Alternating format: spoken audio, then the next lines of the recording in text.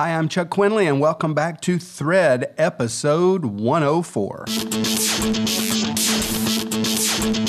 Thread, God's truth tying together all the pieces of your life. Thread is the broadcast of Dr. Chuck Quinley. Thread. Today we're going to talk about false teaching. We're only going to look at two verses. If you got your Bibles, let's go to Acts chapter 15, verses 1 and 2. And I'll go ahead and read those for you. New King James Version. And certain men came down from Judea and taught the brethren, unless you are circumcised according to the laws of Moses, you cannot be saved. Therefore, when Paul and Barnabas had no small dissension and dispute with them, they determined that Paul and Barnabas and certain others of them should go up to Jerusalem to the apostles and elders about this question.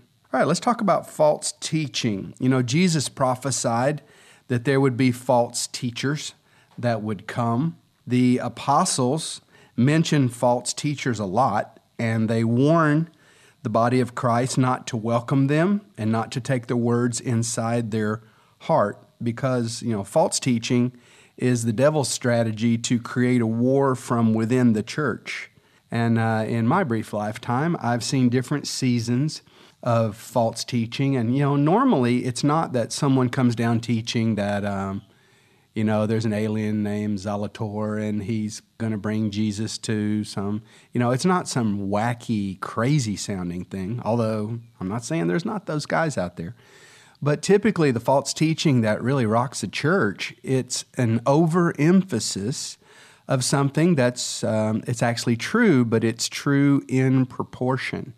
And it's true as long as you keep it in context. But the false teacher blows it up out of context and out of all the original importance that it has and makes it into something a lot bigger or smaller than it should be.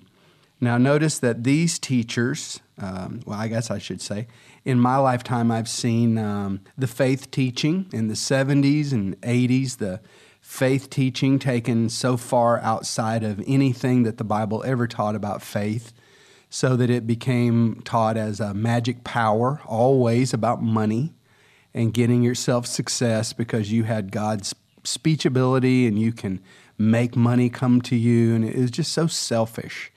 And a lot of evangelists taught the people to be selfish, self-centered, and made themselves millions and millions of dollars doing it because in the end, it's always about the money. There's some kind of money angle to it. With these brothers, I shouldn't call them brothers, these false teachers that came in, notice that they came from Judea.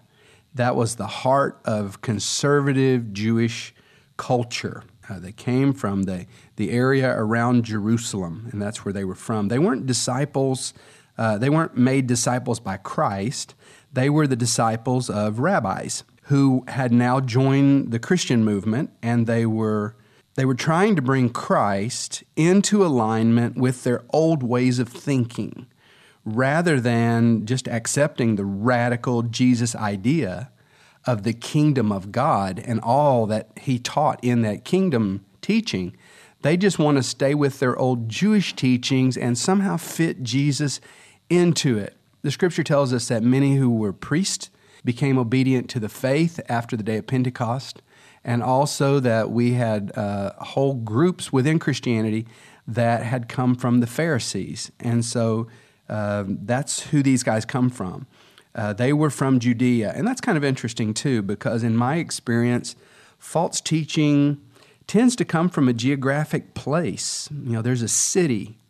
And God bless all the wonderful things that have come out of Tulsa, Oklahoma, but there's been a lot of crazy stuff that also came out of Tulsa, Oklahoma, and there's some other cities like that they just become sort of a seed bed. And I think part of it is, it's not that there's something about that geographical place, but there tends to become a social circle of friends. They become friends, and they create and they fund and they encourage certain kinds of teaching, and they become like a teaching band, and they all kind of pile on about this thing. and they encourage and move each other along. And that's what happened here.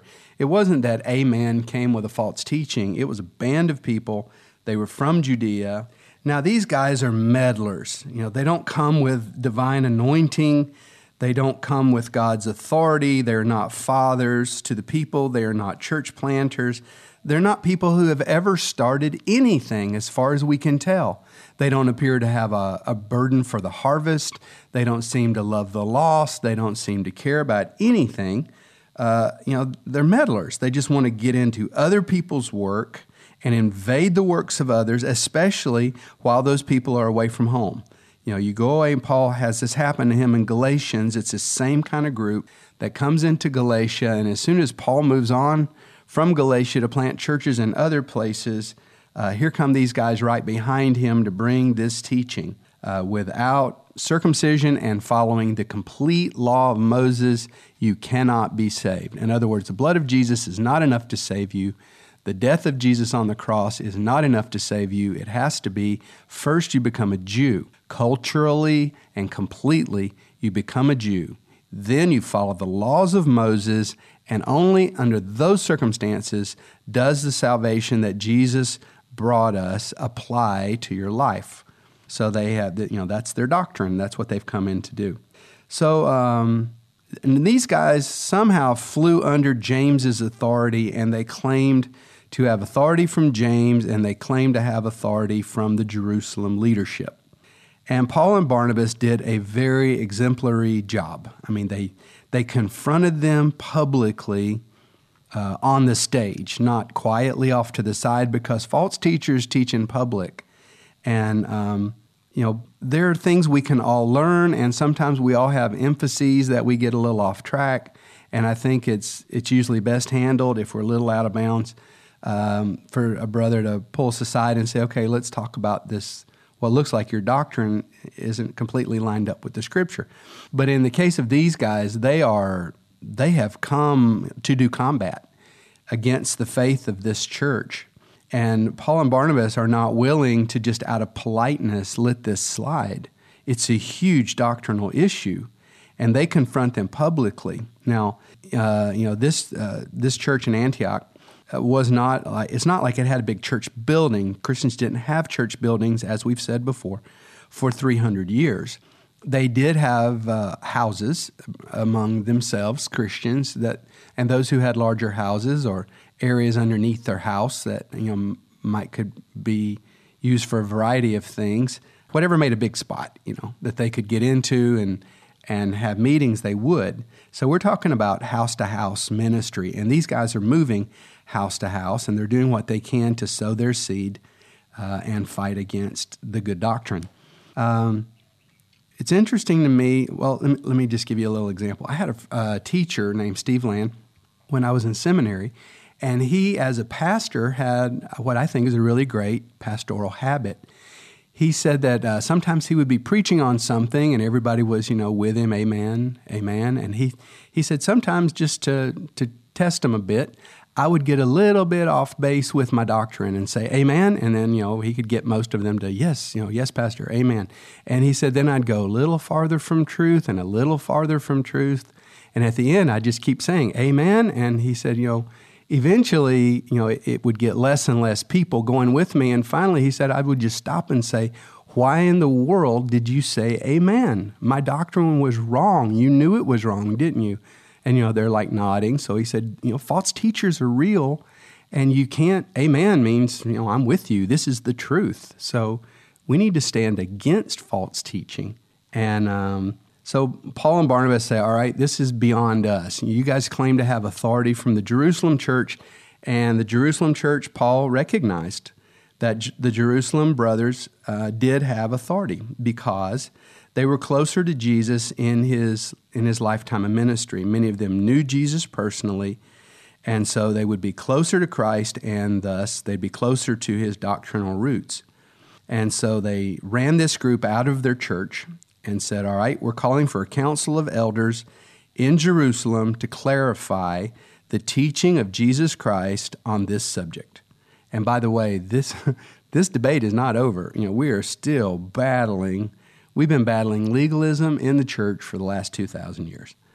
And in particular, the ongoing battle about the Jewish roots of Christianity and the role about the Old Testament and Old Testament law in the life of the New Testament believer. That's not over with. I mean, a Seventh-day Adventist group is entirely built on that one doctrinal issue, and they're not the only one. Now, in Galatians chapter 2, Paul describes what started happening in churches with a lot more detail. Paul calls these guys who showed up in his church pseudo-adelphoi. Pseudo means false adelphoi, brothers, false brothers. They're not true brothers, he said. They're fake brothers. They're counterfeit brothers. They pretend to be men in Christ, but really they're not. They're not in Christ. They don't honor Christ and the work of Christ. And he said their goal, Galatians chapter 2, you can read it, their goal was to bring God's new free children, those who had entered the kingdom of God and who had experienced the liberty that is in that kingdom. They wanted to bring God's children into bondage. And we need to ponder that word bondage, bound, enslaved, tied up, put in chains, because that's what the devil wants to do. And that's what legalism does to you. It takes away your freedom.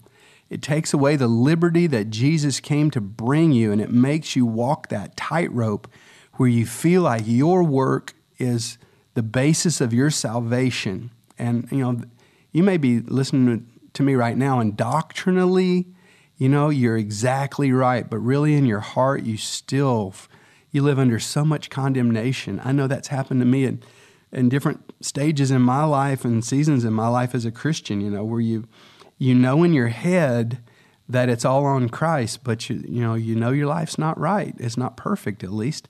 And you see your mistakes and you see your faults and you condemn yourself. And it's terrible when your church is built on condemnation and you've got leaders who rule through condemnation. And if you're in a legalistic church, you just need to get out of it.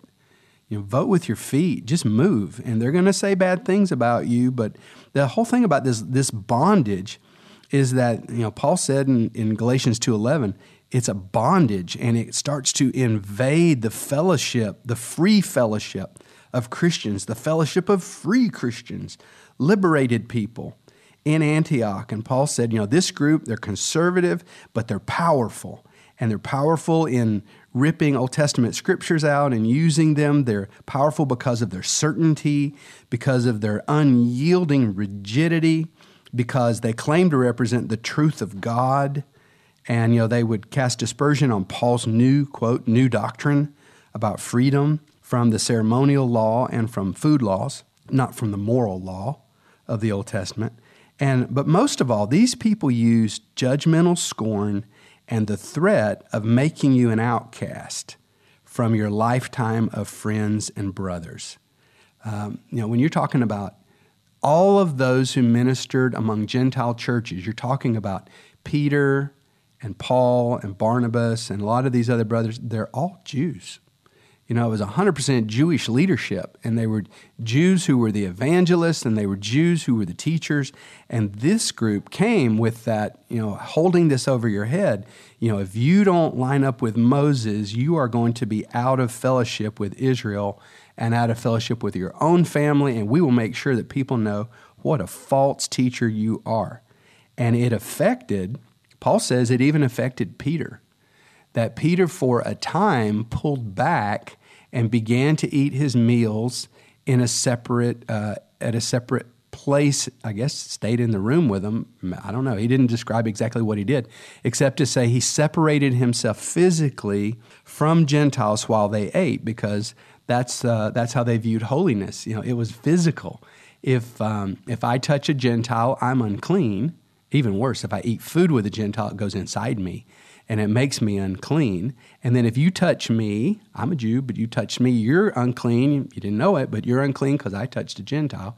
And if someone touches you, they're unclean, because this uncleanness goes for 3 levels before it stops.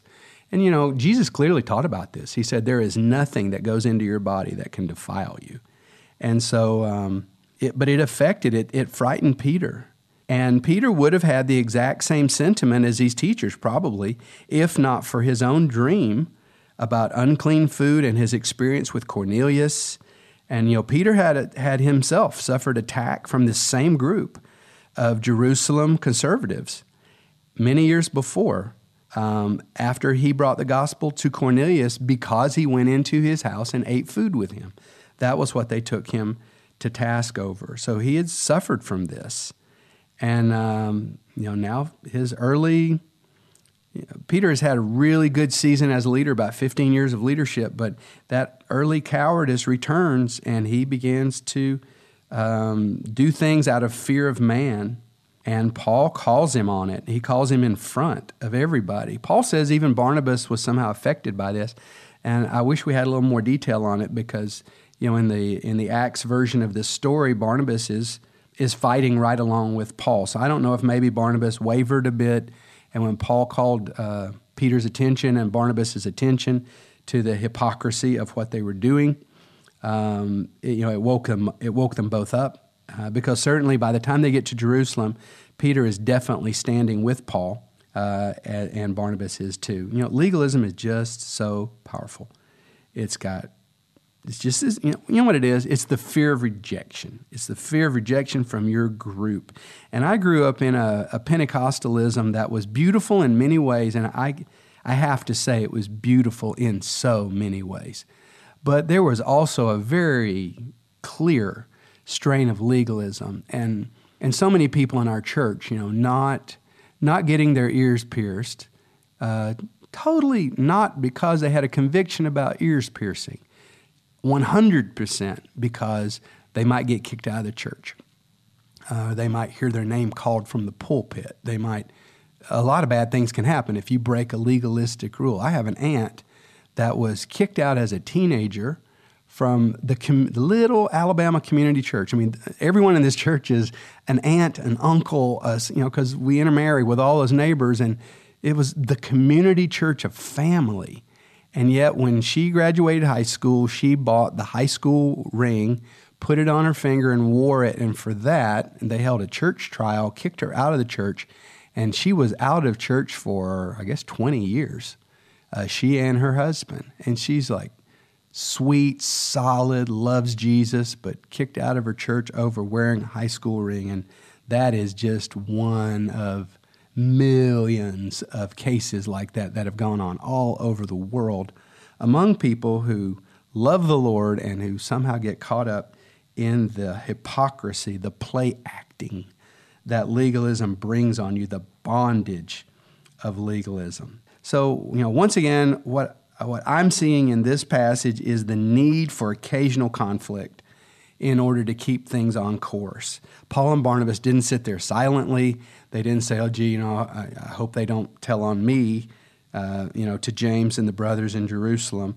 They stood up and fought, and they fought out loud. They fought so huge in public. They never backed down, because this was the core doctrine of salvation. Am I saved by my works or by the blood of Jesus? There's no middle ground, because if by any human effort I can save myself, then Christ died for nothing. So either his blood erases my defilement or not, And so Paul is determined to have this truth cast in stone in Jerusalem. What do we believe about salvation and defilement? How do we get defilement off of us? By keeping the law or by the blood of Jesus? My friend, if you struggle against the bondage of sin, Christ is the cure. And if you struggle against the bondage of legalism, Christ is still the cure. And if you struggle against fear of being judged by others, Christ is the cure. Know what Jesus Christ has done for you, and know who you are in Christ. And if your heart condemns you, tell it to yourself every day. I am a man or a woman in Christ. I am holy. I am righteous. I am forgiven. The blood of Jesus makes me clean. What I did yesterday does not defile me. The blood of Jesus washes my sin away. I am repenting of my sin, and I am walking in the new life, and Jesus is my salvation. You just indoctrinate yourself. Stand fast in your liberty in Christ. But also, let me say, if you're ever present when someone starts to bring this legalistic bondage into a circle of Christians, have the guts to stand up and push back. I guarantee you, if enough people would push back in legalistic churches, you'd have one of two things would happen. It would purify the church in one way or another. Either others will stand with you and will shut that corruption down and get it out of the church, or they'll kindly ask you to find yourself another church. But either way, you'll get yourself out from under the bondage of legalism. I just don't want to be under that anymore. And thank God, I really believe I walk in liberty, and I love the freedom that I have in Jesus Christ. If you want to talk to me about anything, just leave me a message, chuck@quinley.com, and I would love to start taking some questions at the end of the podcast. So if you'll go to quinley.com/questions, there's a chance there for you to leave a question for me to answer on the air. If you enjoy the Thread podcast and it's been helpful to you, please do two things for us. Number one, would you go to quinley.com/love and give us some love on Facebook, mention the podcast and what it means to you, and encourage your friends to come and tune in also. And number two, can you go to quinley.com/iTunes and leave us a rating on the iTunes store? Really, really need that. All right, great. Well, I've enjoyed being with you, and thank you for hanging in here with me as we study the book of Acts and look for leadership lessons from the mighty men of God in the very earliest days of Christianity. God bless you and make you strong. That's all for this time on Thread.